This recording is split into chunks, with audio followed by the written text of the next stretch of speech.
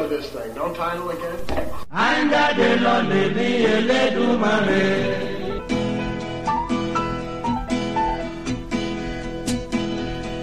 Is it rolling, Bob?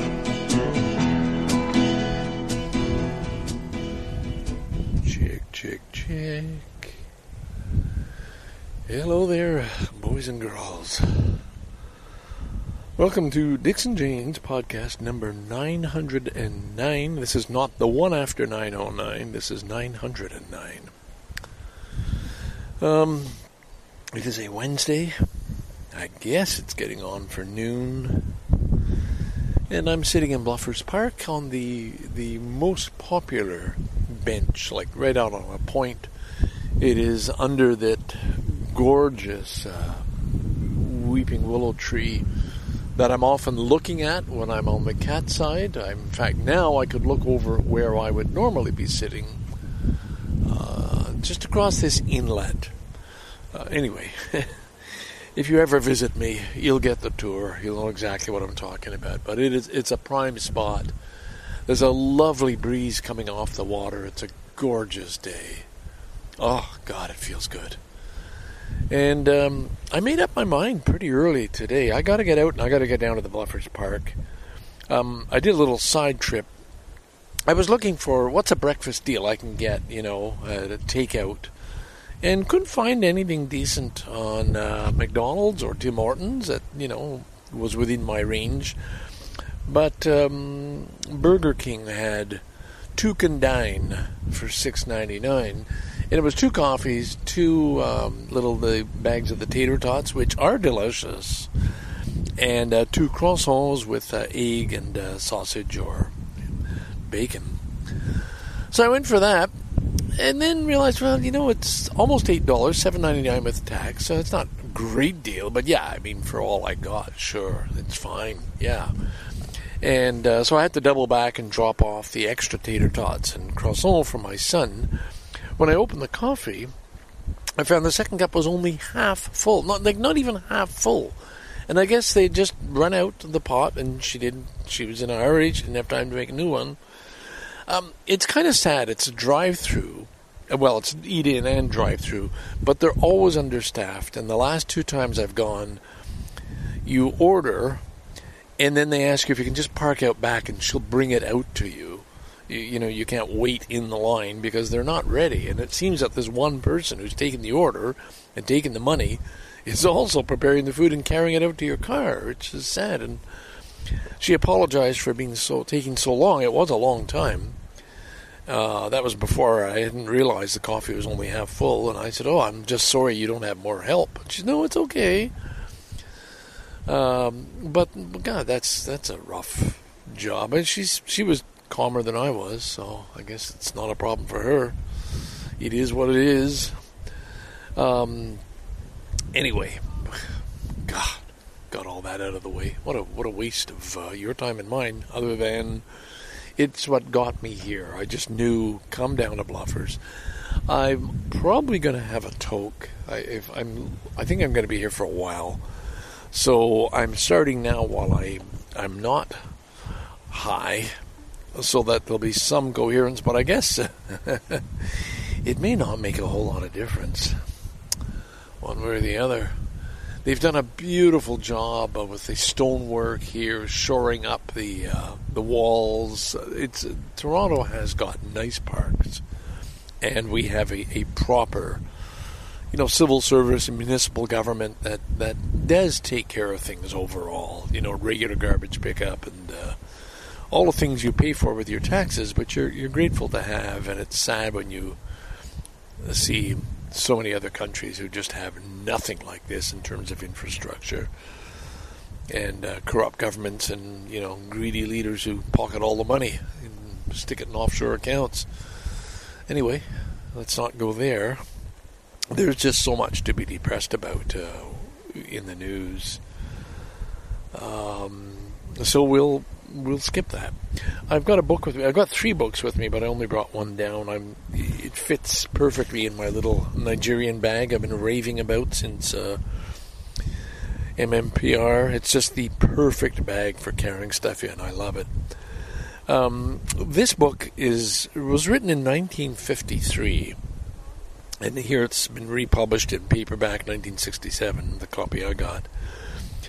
Man's Search for Himself by the author of Love and Will, Rollo May. Now that's a name, I bet you, I'm willing to bet not a single listener to this podcast has ever heard of Rollo May.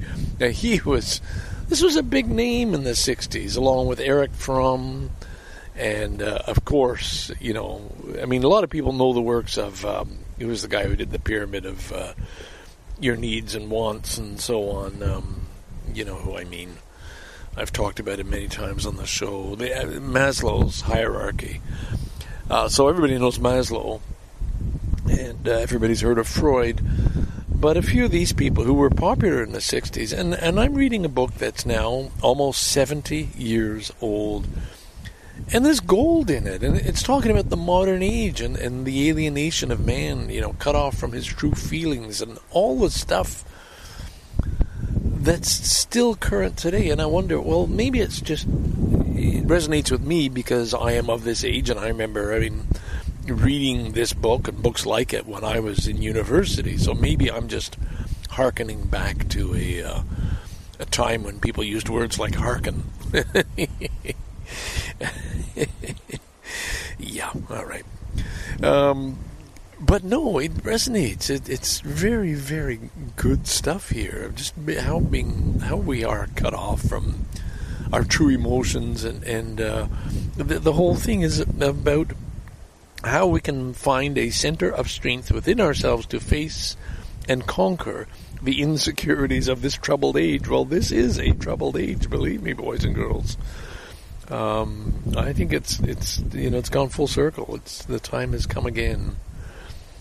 Man's Search for Himself is a major book which examines neuroses afflicting modern men and women in the age of anxiety.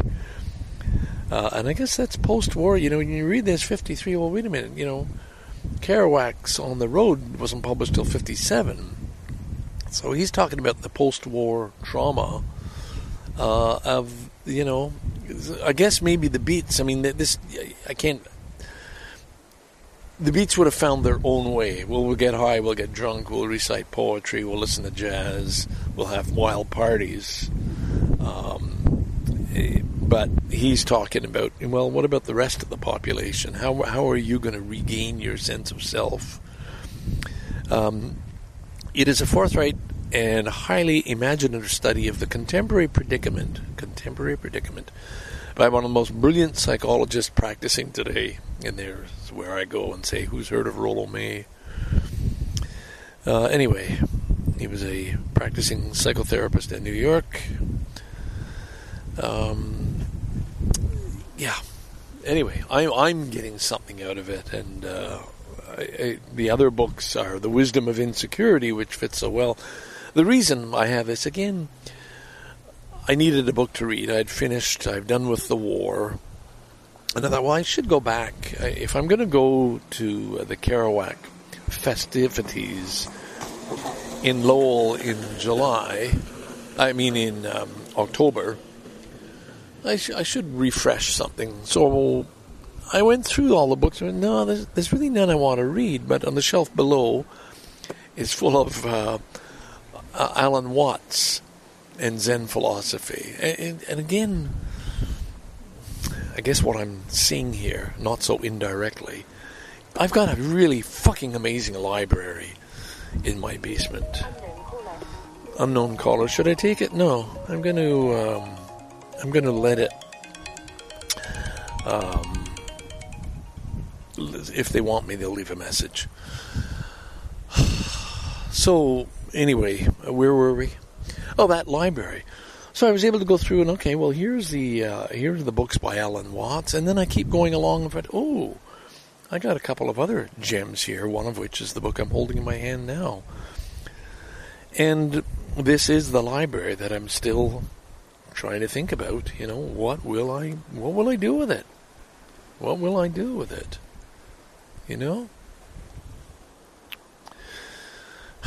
I think I'll end there. I think I'll have my toke and maybe take a walk and do something else, and I'll get back to you and see where we get to today. Scarborough Dude, signing off from this wonderful, wonderful vantage point here in Bluffers Park. By God, it's fine. Bye for now. Yeah, it is Thursday, and I am in Thompson Park. And by golly, by gee, time to catch up a little. Yeah, so I never turned on the recorder again from Bluffers Park because I had a toke, and I devoted the day to just being in the moment, being in the present. And any time I felt the slightest urge to, I should tell somebody about this or that, meaning pick up the recorder and tell you, I resisted. And I'm so glad I did. I stayed in that park high. Oh, my goodness, a wonderful high. This must have been some of the weed my son gave me. Just a delightful time with the earbuds in, listening to the old backlog of music I have on an iPhone 5. It's the real stuff. A lot of Ween that just pops up, but a lot of just great stuff.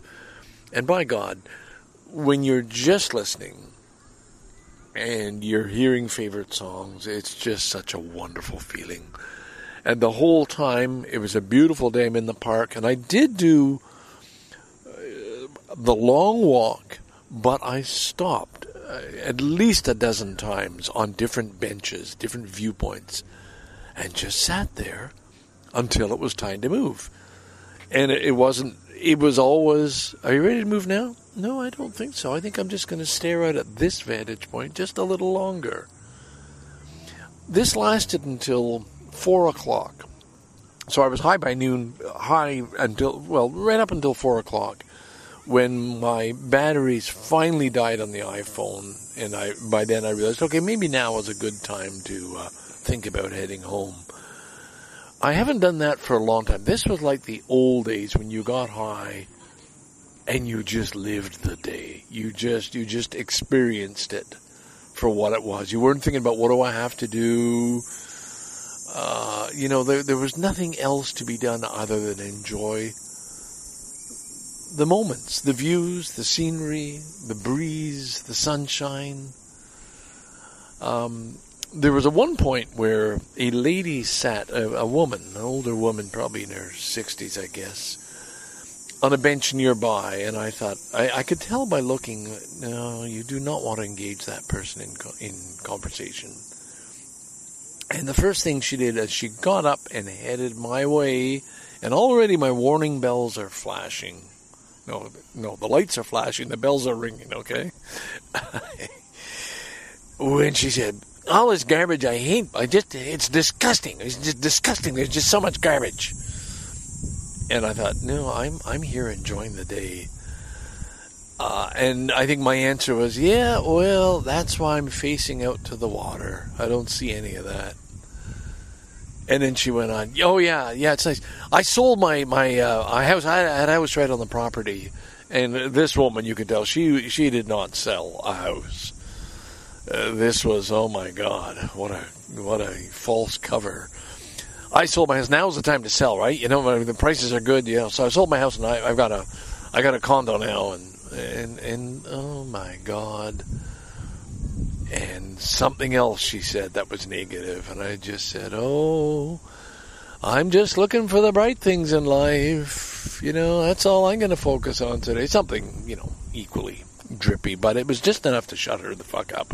And she left. I mean, she was not going to make any inroads with me. And this is a woman who had an agenda. Ooh. Anyway, aside from that little blip, the day was just full of just harmony and joy. It was just a good and old-fashioned day. Hey, it's nice to get high once in a while. I did a lot of thinking. I thought about my friend Glenn, who, if you don't know that name by now, is the friend who died recently. And I just thought about the whole idea of death and my own death coming. And when I met Brian for coffee on Tuesday, he said, I'm thinking a lot about death these days. And it's something we do at our age as our friends die. I mean, you can't help but be aware of that reality that's moving in on us. But anyway,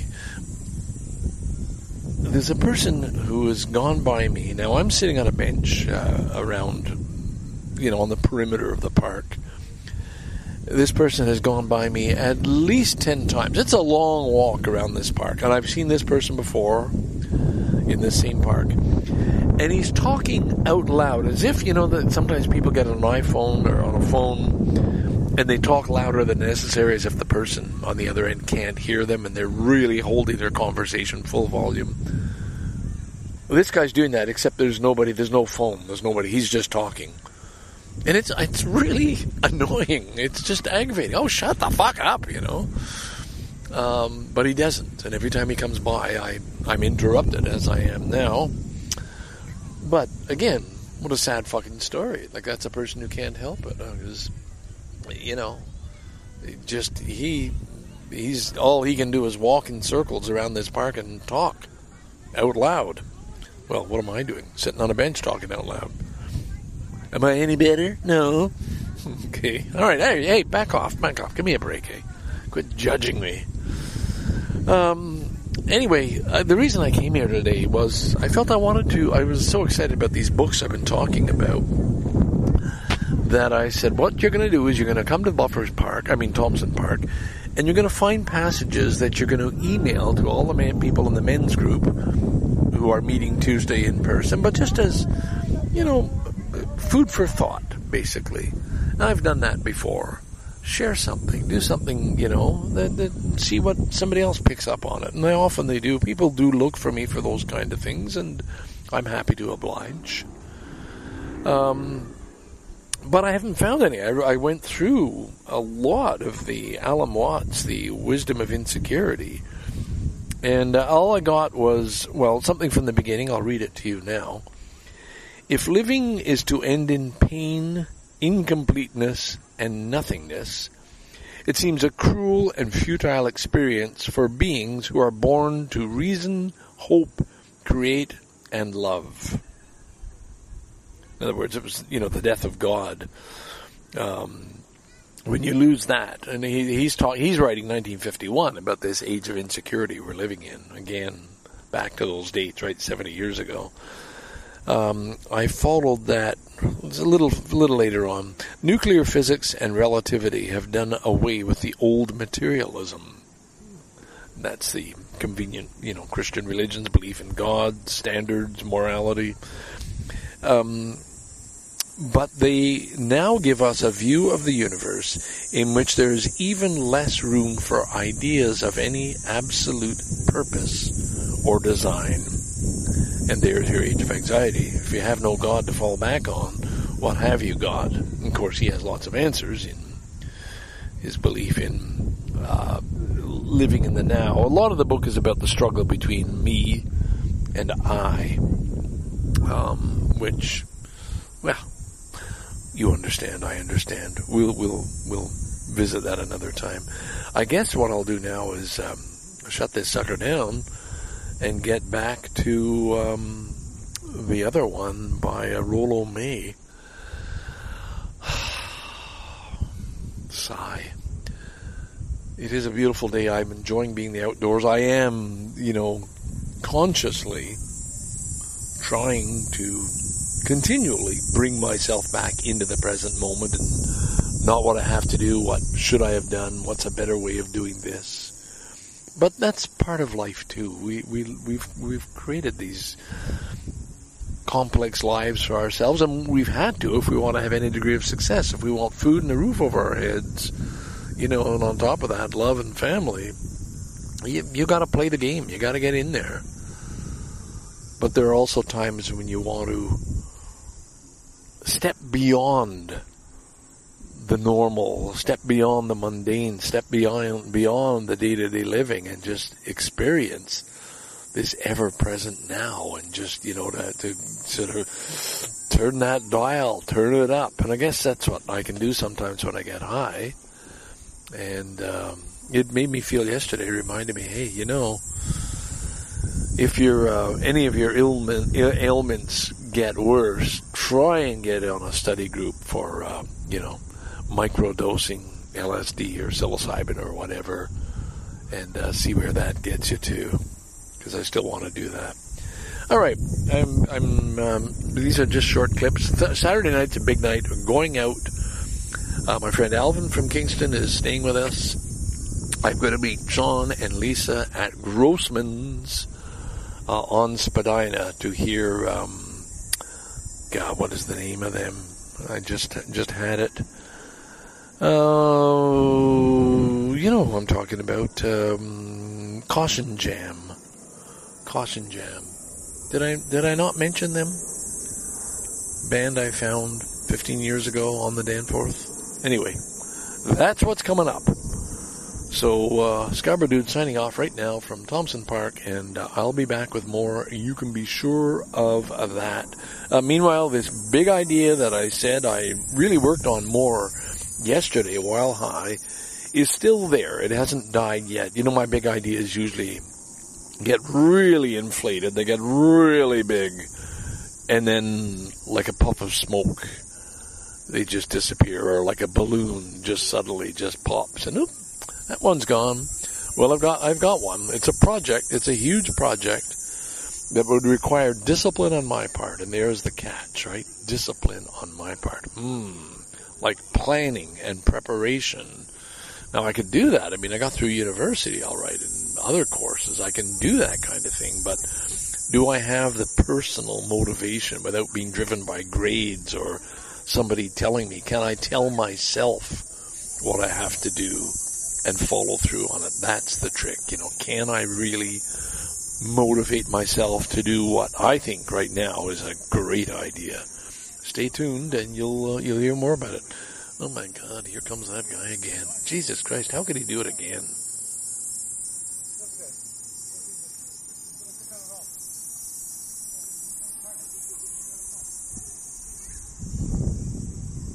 Oh. Sorry. All right. Bye for now. Ding dong. I'm holding in my hand something called the Canadian Magazine. This is from the Gazette, which was a Montreal newspaper we used to have delivered every morning. And this was dated December 13th, 1969. And basically, it's a special issue of the 60s. And it goes year by year with little things that appeared in the paper. Most of the focus is Canadian content, which is kind of nice for a change. And I'm going to read a little bit out from the year 1964, which I find very interesting. So it begins. Acid, grass, and hippies. That's the byline. Tune in, turn on, drop out, said Dr. Timothy Leary, and a growing band of young people who were coming to be known as hippies answered his call, especially in the Haight-Ashbury district of San Francisco, where a colony of dropouts spent their days taking trips with a hallucinatory drug, LSD, and smoking marijuana. The teenage drug cult had begun, abetted by the admission from Beatles John Lennon and George Harrison that they, too, had been users. Next paragraph. On the tube, however... Oh, sorry, I'm not dictating. On the tube, however, people were watching such commercial fare as Walt Disney's Wonderful World of Color, Jack Parr, The Littlest Hobo, and Don Messer. Only Canadians will know Don Messer. And on Sunday nights, there was a CBC public affairs show unlike any that had gone before it, with the intriguing title, This Hour Has 7 Days. Next paragraph. Beatlemania. Ed Sullivan decided it was time the four lads from Liverpool appeared on his show, and 3,000 screaming fans greeted the Beatles at New York's Kennedy International Airport. The same hysteria awaited them at their concert concerts across the U.S. and in Vancouver, Toronto, and Montreal. Reporters liked their air of knowing innocence, the way the Beatles sat around in their underwear playing poker, referring to their fans as the Screamies, and said they were in it for the money. The money came rolling in. A subsidiary called Satelab Limited, Beatles spelled backwards, that year peddled $18 million worth of Beatle wigs, stovepipe pants, turtleneck, sweaters, dolls, T-shirts, hats, comic books, and egg cups. Next paragraph. Marshall McLuhan was the first to comprehend the significance of the adulation heaped on the Beatles. Asked to speak up at the Progressive Conservative Party Thinkers Conference in Fredericton, New Brunswick, the Toronto communications expert said, "Nobody would expect me to address a group of politically thoughtful people without referring to the Beatles. Why? Because political parties must now begin to think earnestly about their responsibilities to teenagers, not just policies and legislation, but the thoughtful creation of political imagery able to involve the loyalty of the young." "Are you suggesting that Mr. Diefenbaker get a Beatle hairdo?" asked political scientist Eugene Forsey. "At a critical time in his career," McLuhan said seriously, "Abraham Lincoln was advised to grow a beard, and he won." Moving on. Diefenbaker refused to heed the advice. "I don't need a Beatle haircut. What with the cartoonists? With what the cartoonists do to my hair, I need no assistance." Next paragraph. Liz and Dick out-Beatled. Elizabeth, Taylor, Hilton, Wilding, Todd, Fisher, 32, with 4 children, and Richard Burton, 38, father of 2 children, were ignored by a mob of Beatle fans at Los Angeles airport. However, Taylor and Burton captured the headlines again when they got married in Montreal. And at Toronto's O'Keefe Centre, where Burton was playing the lead role in a modern dress version of Hamlet, the actor invariably got a big laugh when he uttered the line, "I say there will be no more marriages." Next paragraph. Mods and rockers. In London town, where the Beatles had already been enshrined in wax at Madame Tussauds, Carnaby Street boutiques began to swing with teenagers shopping for Beatle-style outfits. The mods, comprised mainly of middle-class office workers and shop clerks, rode little scooters and attired themselves in crimson velvet suits, suede ties, pointed winkle-picker shoes, and pastel shirts. They preened in front of their birds, girls, who wore peekaboo dresses with new areas of nudity displayed under fishnet, and pantyhose that was soon to put the girdle in the garbage can. The rockers, mostly lower-class factory workers, resented the sissified male fashions and patterned themselves after the old virile Marlon Brando of the Wild Ones. They rode rockers, motorcycles, dressed in black leather jackets and crushed black cycling caps, and tried to terrorize the rival gangs of mods, gunning their bikes at up to 100 miles per hour. But the mods retaliated and beat them handily with cricket bats, golf clubs, and leather belts. Oh my God. Beach parties became the vogue among high school students liberated from the old taboos in the new permissive society. Their hijinks had little in common with the innocent romps of Annette Funicello in the beach party films, Muscle Beach Party, Pajama Party, Beach Blanket Bingo, Bikini Beach, How to Stuff a Wild Bikini, and The Girl in the Glass Bikini. Balmed on beer and hyped on goofballs, the teenagers went on violent and promiscuous orgies. At Hampton Beach, New Hampshire, that summer, fire hoses, tear gas, and police dogs couldn't stop them. At Grand Bend, Ontario, police had to read the Riot Act to disperse a mob of 500. And on one holiday weekend alone laid 77 charges, 59 liquor offenses, 13 criminal offenses, and 5 traffic violations. The kids continued to sleep together. 6 could rent a 2-bedroom cabin at $90 for a weekend at Grand Bend, and to flaunt on their sweatshirts the new slogan of their sexual revolt, "Stamp out virginity." Moving on. The Topless. Fashion designer Rudy Gernreich was surprised when women began ordering the topless bathing suits he created. His monokinis, or simply innies, consisted of a pair of high-waisted trunks with 2 thin shoulder straps. The straps, asked a Frenchman, what purpose do they serve? In Hamilton, a 25-year-old owner of the beauty salon, Bridget Carley, attracted mobs when she wore a topless swimsuit in her shop window. In Toronto, the first topless dresses, they had transparent bodices, went on sale at Chandler's on Bloor Street, with a live model wearing one for the benefit of crowds outside.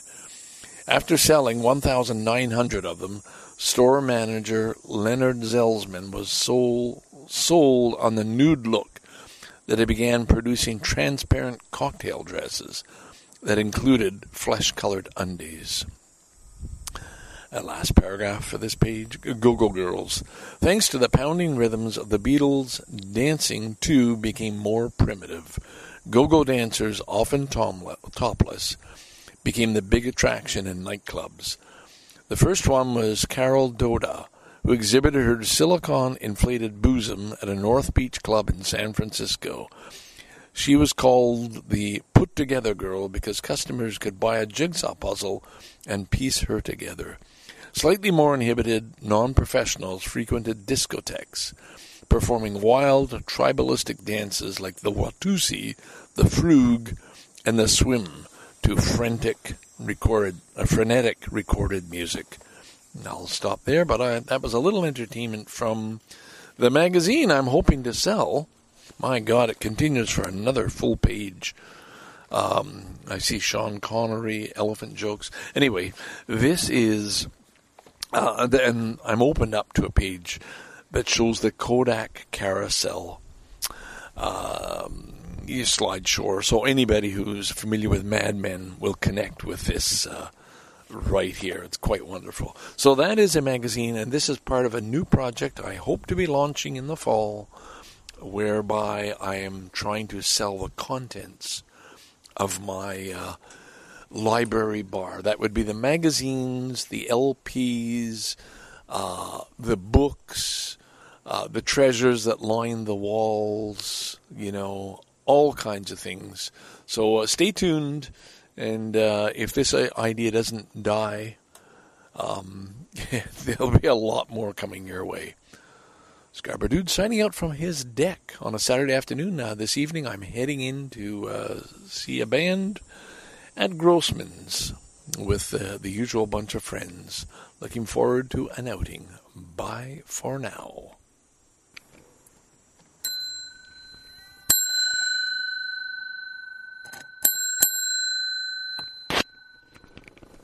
Damn, first thing I thought of when I rang that bell was Perna. It was a ring for Perna. Perna was put to rest, I guess would be one way of putting it. I guess today or yesterday, well, would have been at least yesterday. It is now 10 to 2 in the morning. It'll be Sunday, August 28th, 10 to 2 a.m. I'm sitting in my car in the Eglinton Go parking lot. And got to make my way home, but I'm not quite ready. I've got to get my car into the garage, and then Alvin's car off the street and into the driveway wedged between the Road Trek and Nalco's Mazda, so that'll be tricky. Anyway, we'll give it a few minutes. I just had 3 pints, but, some gummy and a few tokes, so, yeah. I took the most ridiculous route home. Sorry, I haven't done properly with Perna. If Seamus listening, he'd be annoyed. Perna was just incredibly beautiful cat and an affectionate cat, as Shane put it. You'd pat her and the fur would come out and she'd just drool on you. She just wanted love, and that's all she wanted. But when I thought about her on the train, I thought, well, Perna was love. I mean, she was a cat that just, her message was love. And I think that's when I wrote down, I think cats have a lot to teach us.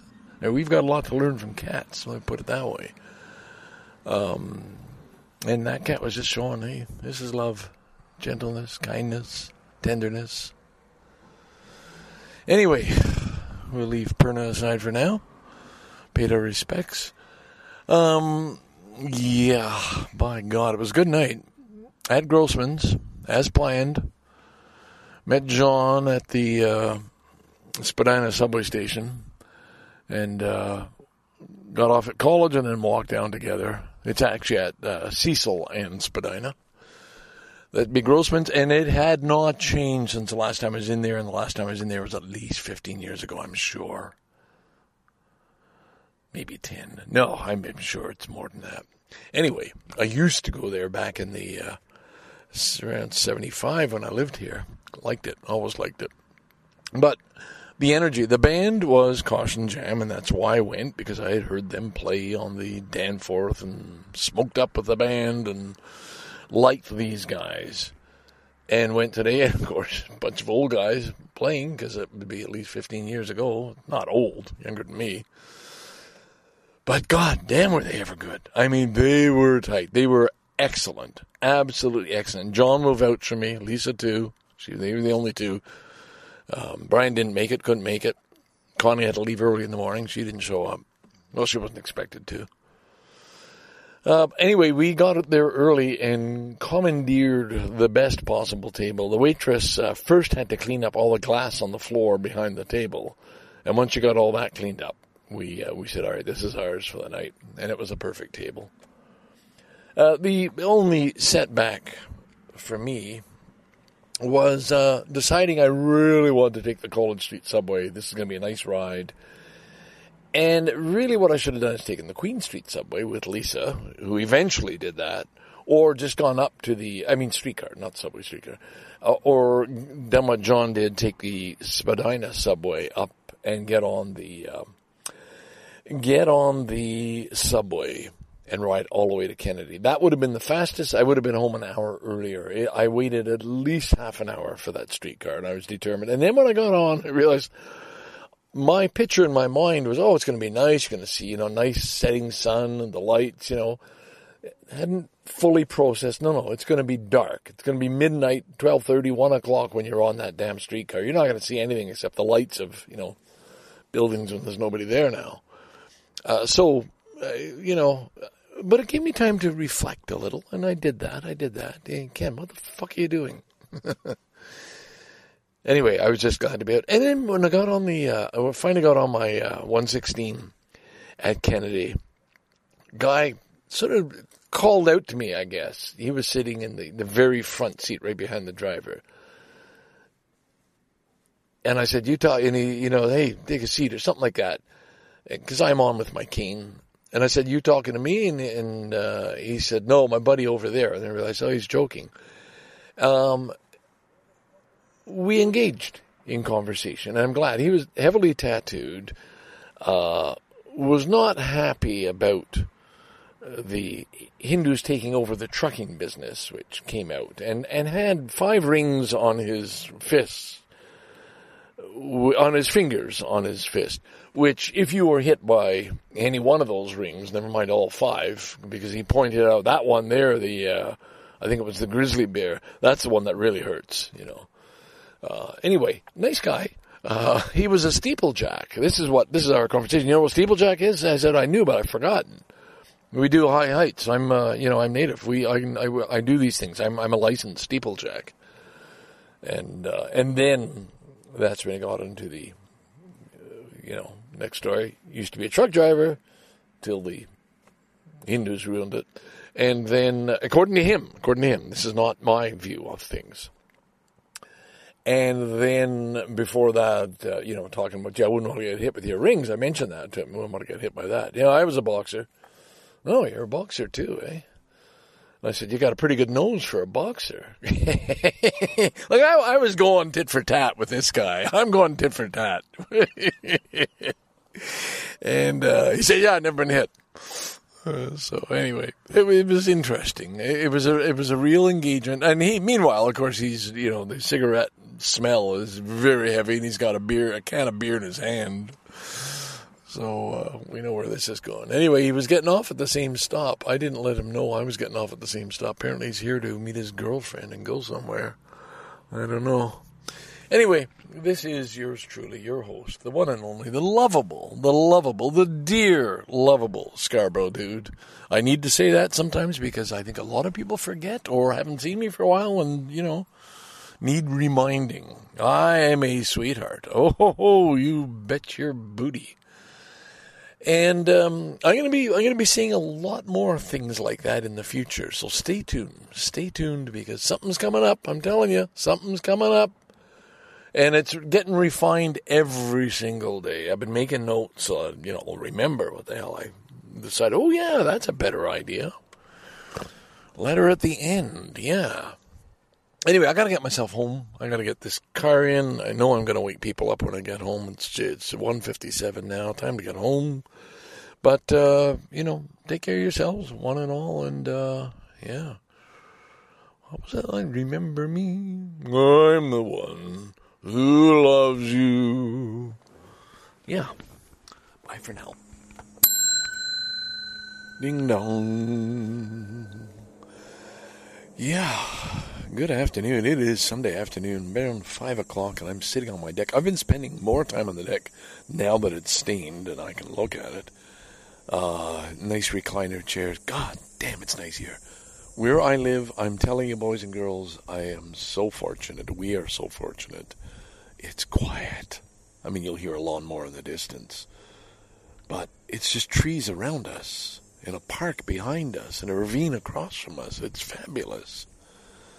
And so I realized I don't have to go to Thompson Park, Bluffers Park every day, which, as you hear on this podcast, I so often do.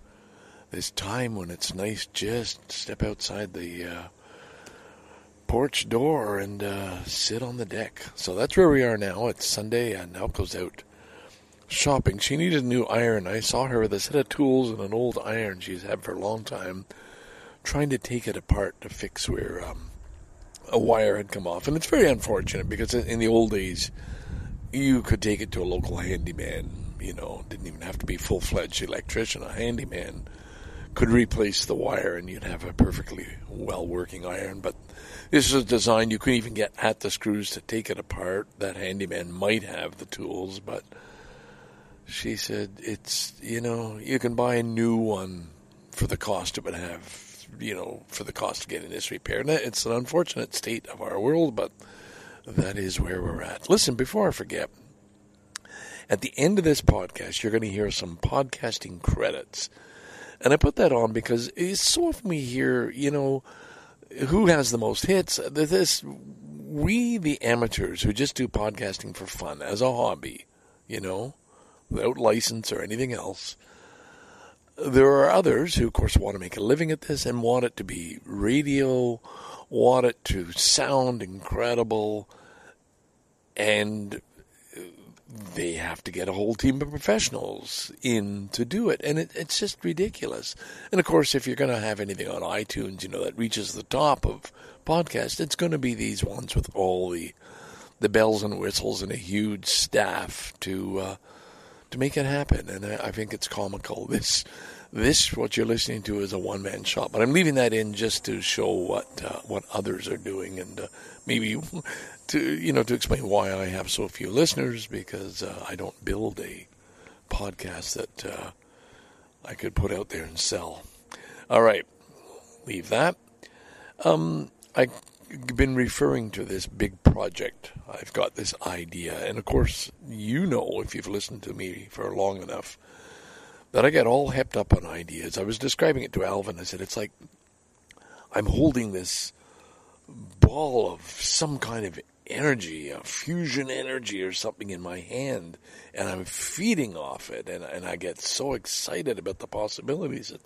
It's the way my mind works. It's, I guess, a product of ADHD, of just, you get that energy and you get a rush on it, and you just burn,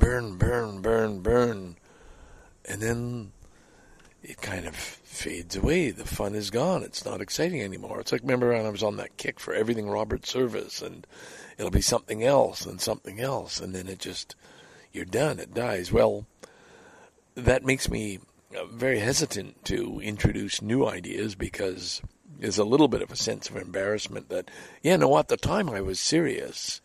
It's just that now it doesn't interest me anymore. That's the pattern, right?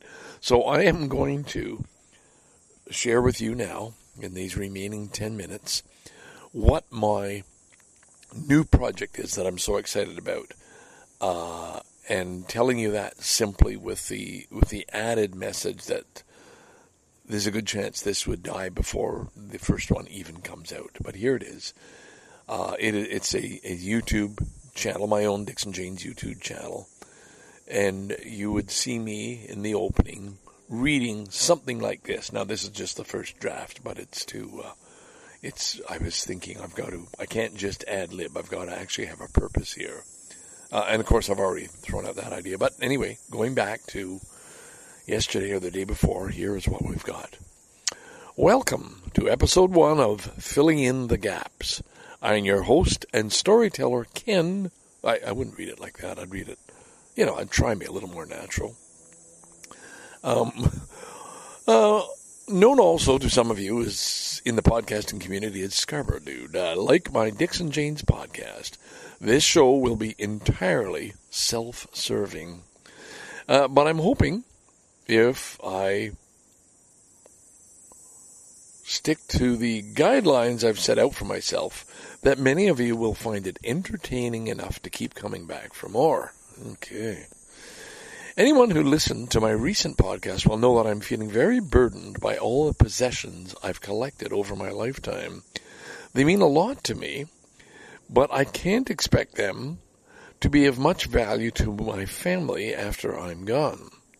The thought of my precious books, letters, and souvenirs from Nigeria and other places, and being left out on the curbside for free pickup or dropped off at a recycle shop upsets me greatly. And by that I'm thinking about special, hard-to-find books, for example. Okay.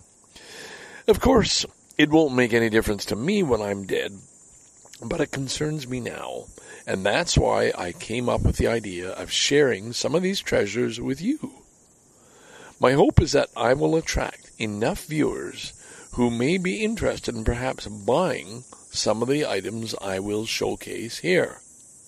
Of course, I could just offer everything up for free, but I think the items are more likely to go to a good home if the new owner actually has to pay for it. I'll be showcasing books, records, magazines, and items in my bar that to me have a story behind them. I will also be sharing some letters as a way of filling in the gaps, which was going to be the name of my next book, if I got that. I've decided this video would be another way of doing the book instead of the book. This is going to be a sort of a multifaceted video with lots of stuff. By the way, I've mentioned things there. I think I really should throw in hats as well, some clothing. I've got a great hat collection that I'd want to sell as well. Hey, like a Dixon Janes hat. Those are rare. So, let's see. All right, so that's all I got. That was the introduction. That's all I got so far on FITG, filling in the gaps. The gaps of my life. Now, it's all built on the premise that anybody would actually want any of these things. Now, I know, some of you, that I did a few videos. I showed off my spoon that I got at Honest Ed's for 25 cents back in 1976, I guess, and said it was worth $25. Not that I expect anybody to use it as a spoon, but as a work of art to be mounted on a plaque. It's beautiful. It's just priceless, but I still use that every time I go camping. So that's not the best example.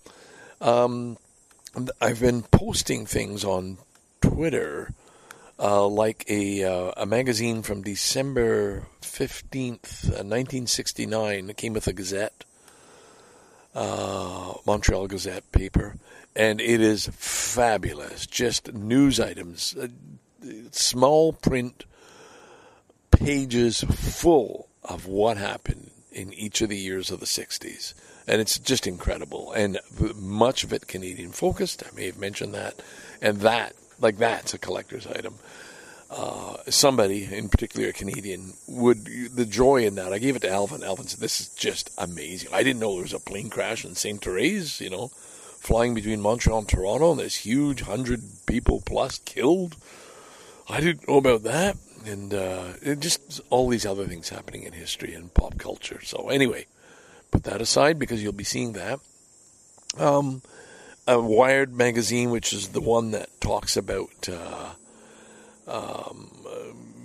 Podfather and just the beginning of podcasting, how to do it even. And that's just a collector's. And that's what got me started. When I read about it, I thought I could do this. Like, for me, that has value. But I think there's somebody else out there. I think even Tom Merritt showed a little interest. Curiosity. Certainly Shane out in Vancouver has. But there's going to be a ton of stuff. And so the idea was for me to make a fun video. Okay, now I'm back in the, no script here. I just wanted to have fun, but actually giving a real story to things. And then maybe even putting a price, starting bids. And the idea would be the more listeners or viewers there are, the better it would be for everybody, because people would put in, I have an interest, and I'd keep track. I'd have a spreadsheet. I'd keep track of everybody who actually emails me at dixonjanes@gmail.com and said, "Hey, that copy of The Greening of America that you were reading, I'd kind of like that, Would $5 be enough, and there you go, stuff like that, I got Jail Notes by Timothy Leary. I've got just so many other things that are very hard to find books. So, but that aside, others with value. I'm wearing right now, I showed it to Lisa last night, my Owasco RV Center hat. Starting to look a little grungy the way a hat should look grungy if it's like a working guy's hat. And this is a fashion piece. This is very, very cool. Now, you could go to Owasco and buy one for $20, whatever. This one has a story behind it because I got it free, and I realized it was the perfect hat to wear last night. Because I insisted. I had work done, and I saw somebody else wearing one. I said, "Hey, what do you have to do to get one of those hats around here?" And this guy went into the back room and came back with it, and I scored.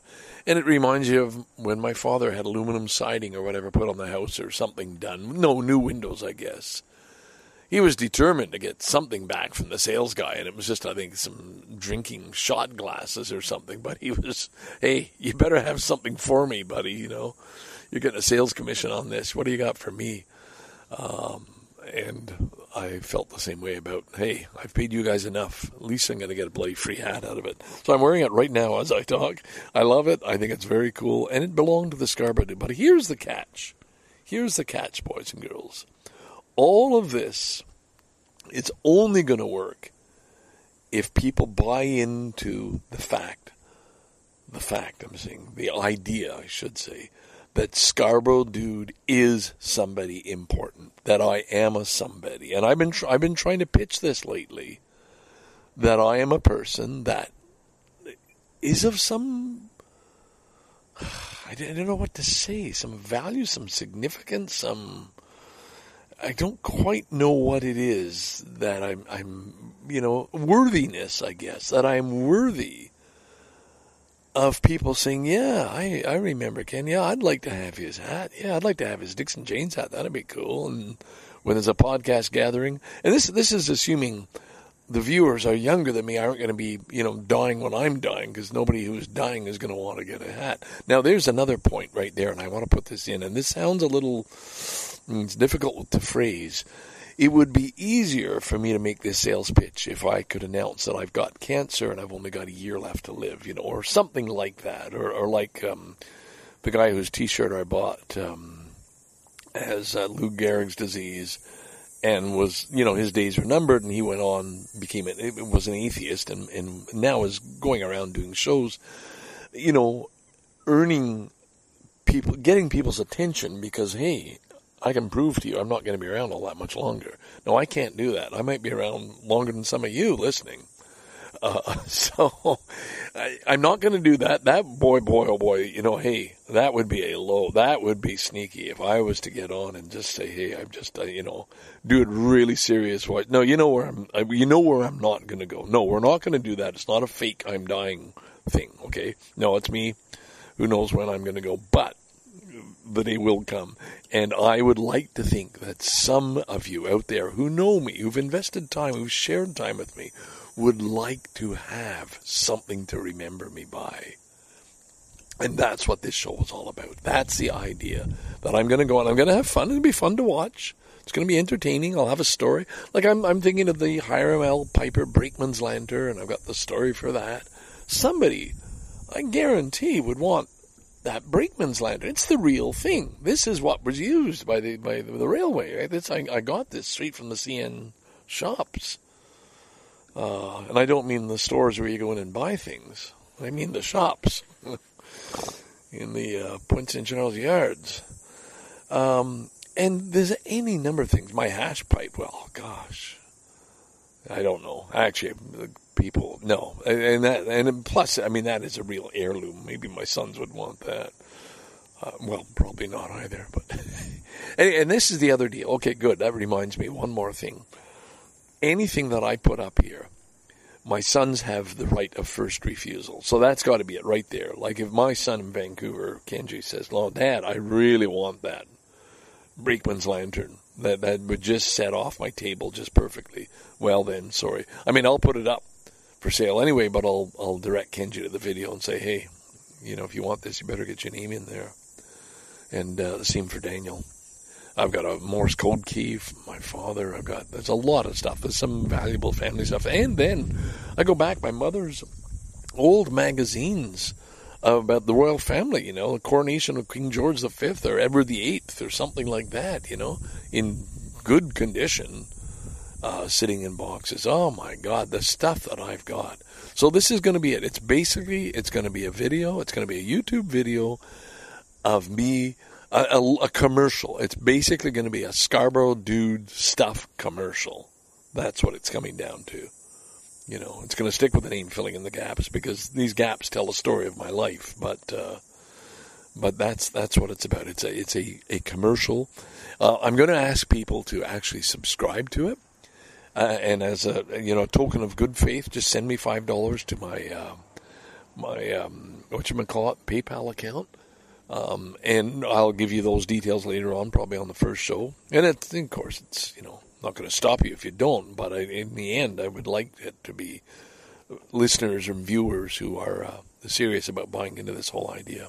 So that's going to be a hard sell, and it's going to be an uphill battle, but I think it's worth giving it a try. I think it'll be fun. Scarborough Dude. So if anybody there wants to be the videographer, I mean, they should have a whole team come in so you can show me moving around the bar and pulling out the book from the shelf and saying, well, right here we got The Secret Life of Plants. The Secret Life of Plants. That was really a big one. This was about playing music here. I mean, I've got that whole hippies generation, the greening of America, the Secret Life of Plants, all the stuff that came out of the hippie movement. Anyway, the list goes on. Sorry, we're over time. Scarborough Dude signing off. But there you have it. So feedback would be welcome. Bye for now.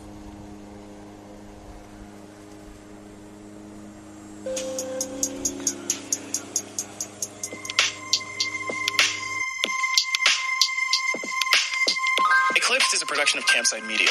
It's hosted by me, Bijan Stephen, and written by Michael Canyon Meyer. We're produced by Tanita Rahmani, Lane Gerbig, and Joe Hawthorne. Allison Haney is our production assistant. Archival research by Caitlin Rathy. We're fact-checked by Alex Yablon. Our engineer is Garrett Tiedemann. Our theme song is by Doug Slaywin. Our executive producers are me, Bijan Stephen, and Michael Canyon Meyer. The executive producers at Campside Media are Matt Shayer, Adam Hoff, Josh Dean, and Vanessa Gregoriadis. Special thanks to Rishi for being a pal. If you want to say hello or what's up, drop us a line at eclipsed@campsitemedia.com or tweet at us at eclipsedpod. And if you want to follow me on social media, you can find me at Bijan Steven on Twitter and Twitch. On Instagram, I'm Bijan Cakes. Thanks for listening.